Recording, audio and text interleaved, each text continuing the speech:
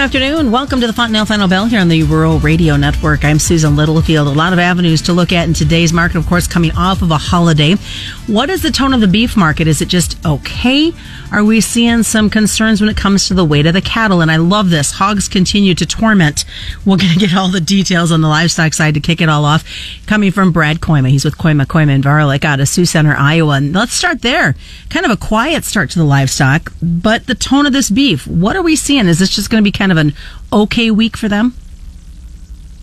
Well, I think the way the trade was today, Susan, that's certainly kind of the wet dish rag feel you kind of go home with here today, where we traded both sides of the market, I don't know, 3 or 4 different times, and then ended up being one tick higher in the February cattle and one tick lower on the April cattle. You know, it doesn't feel like there was many winners or losers today.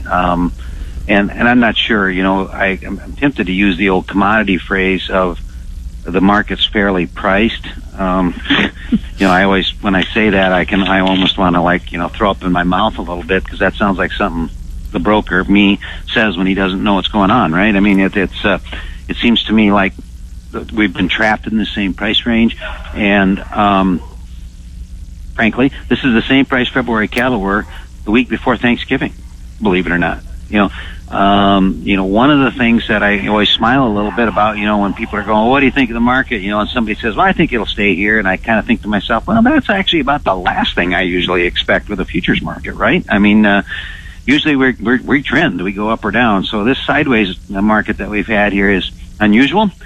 And I'm not sure what that exactly means. Usually when you go sideways for a length of time and you get a breakout finally, then that makes that move even that much bigger. But I don't know. You know, one of the phrases that comes to mind, I need to answer your beef question.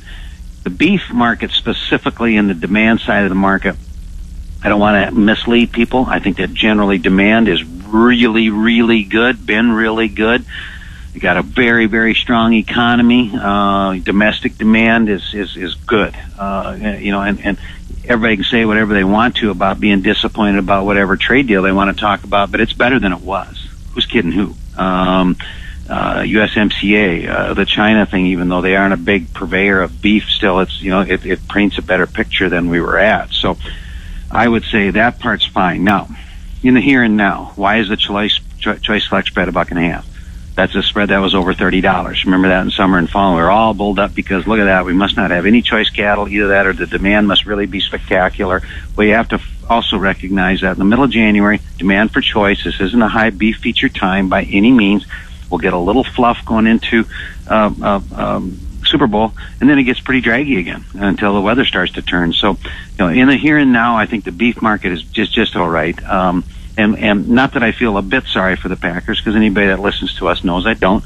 You've got a situation now where the Packer margins are so small. So like last week, we killed 631,000 cattle.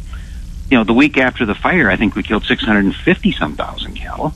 And now we've got everybody operating on all cylinders, supposedly, again. So with the narrow margins, the Packers aren't killing the others aggressively. They're not killing Saturdays.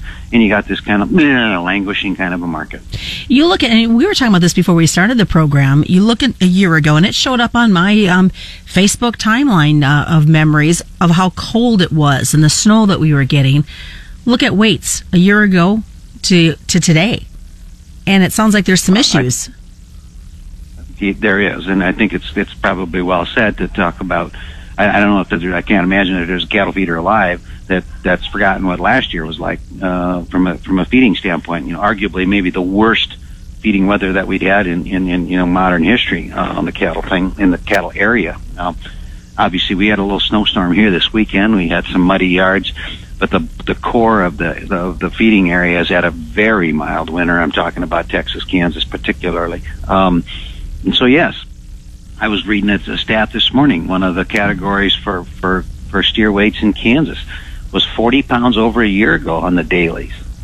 40 pounds. Even the official information that we get on Tuesdays here still has, well, last week, Thursday, was steer weights were 20 pounds over a year ago, carcass weight. Steer and heifers, I believe, were an average of 7 or 8 or something like that over a year ago. 13 pounds over a year ago. So, yeah, now year on year is one thing, but even the steer and heifer carcass weights I looked up, we were 4 pounds over the 5-year average. So even notwithstanding the terrible weather of last year, it's still a little bit disturbing to me that we've got this much weight around in the middle of January. What about for the hogs as we look at them? I mean, you talk about them being a little bit of a torment and maybe some frustration that's going into this market. I think the market's very difficult. You know, to give you a good analyst's description, you know, I mean, you're looking, you know, your listener wants to have let's have somebody say something smart about the hogs. Well, June hogs are $20 over the cash. Well, wait a minute, even more like 28, you know, so we've got a big premium built in. It's going to get better, I hope, right? That's what the market's saying. We held once again by a hair's breadth here against what has been this long-term support, this big sideways trading range. We're at the bottom side of it again today. Even though we closed lower, we closed way off the lows, so it gives you just a little bit of hope. But you know, we've said it 100 times. Ultimately, you can't kill 490,000 hogs a day unless you've got exponentially better demand than we've got, and that comes from having export demand. So I don't know. You know, the market got set off with a bad tone today because of this coronavirus or something. And it's something that's important. It's a virus, and it's been found in China. It must be, you know, spread easily, yada yada. So the market was quick to jump to the, oh no, with Chinese New Year coming up next week, is that going to mean that they're going to go out and have less of this pork sausage or whatever it is they eat so much over there?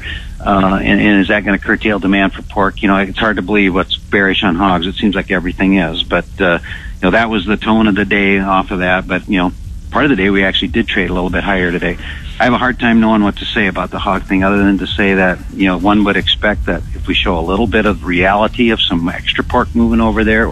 Folks, we've got more coming up. It's the Fontanelle Final Bell on the Rural Radio Network. Of course.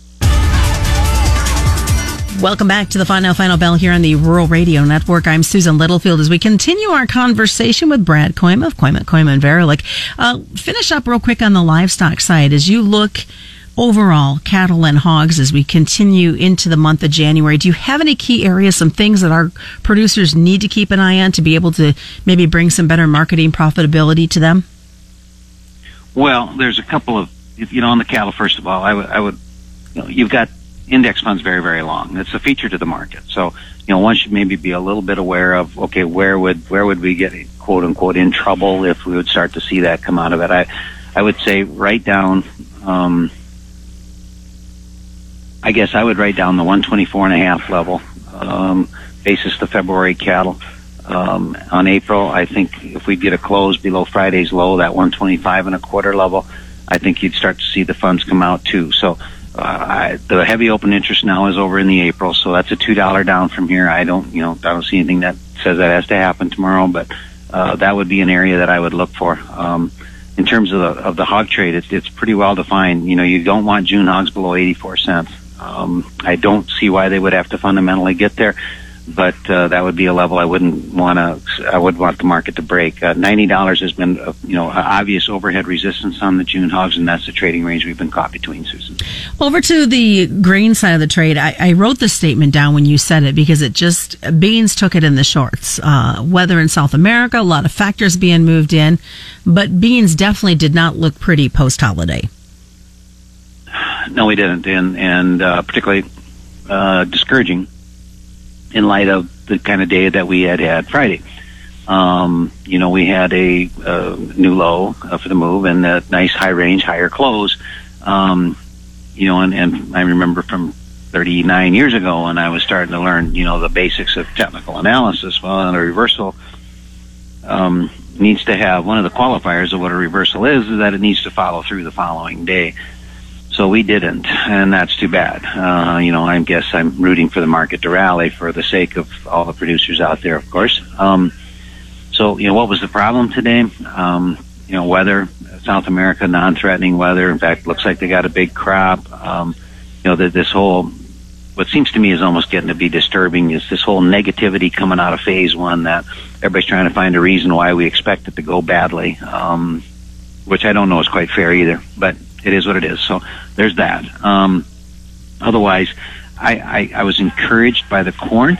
They tried, and the way they acted, you almost think tomorrow might be a little better day for them. But bean trade is a struggle, and they close poorly, and it's new lows for the move, and there's very little good thing technically to say about the market the way we finished today.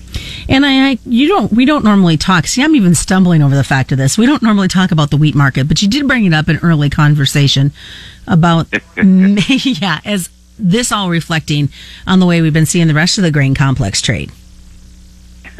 Yeah, well, you and I go way back to the wheat, don't we? Yes. Where I used to, once in a while, I'd get asked a random question about what I thought about spring wheat. And I love the spring wheat farmers, obviously.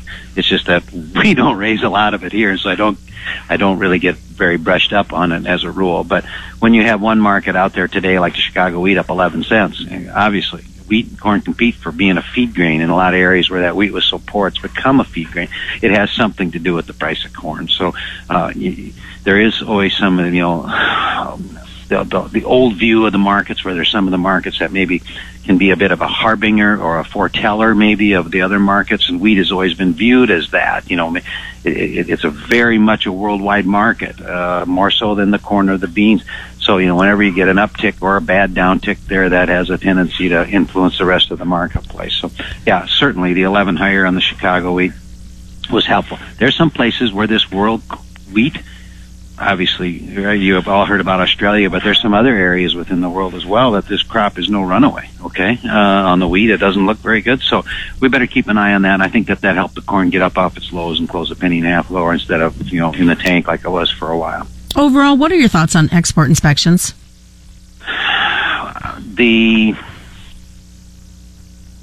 Generally, I would lead off with saying that anybody that thought that China was going to telegraph what they were going to do was badly mistaken. They're shrewd, So I don't think you're going to see anything for maybe almost 30 days from the signing of phase one before we see them tip their cards a little bit. I think one of the things there that I'm going to want to watch for, of course, is going to come out of the soybean pit.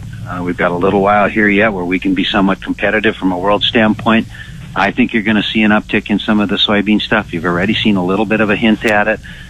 My guess is that you're going to see some improvement, particularly in the soybeans. I don't know about the corn for a minute here, maybe not, but let's look for the lead to come in the soybeans, and let's hope we see some extra stuff going that way. All right, what's the best way for folks to get a hold of you, Brad? 800-358-3047. Thanks for having me on. And just a reminder, folks, commodity futures and options do involve substantial risk of loss and are not suitable for all investors. That is a look at the Fontanelle Final Bell, being brought to you by Fontanelle and all the local dealers. Pick it up as a podcast through ruralradio.com, or better yet, wherever you subscribe. It's the Fontanelle Final Bell on the Rural Radio Network. You're listening to the Rural Radio Network.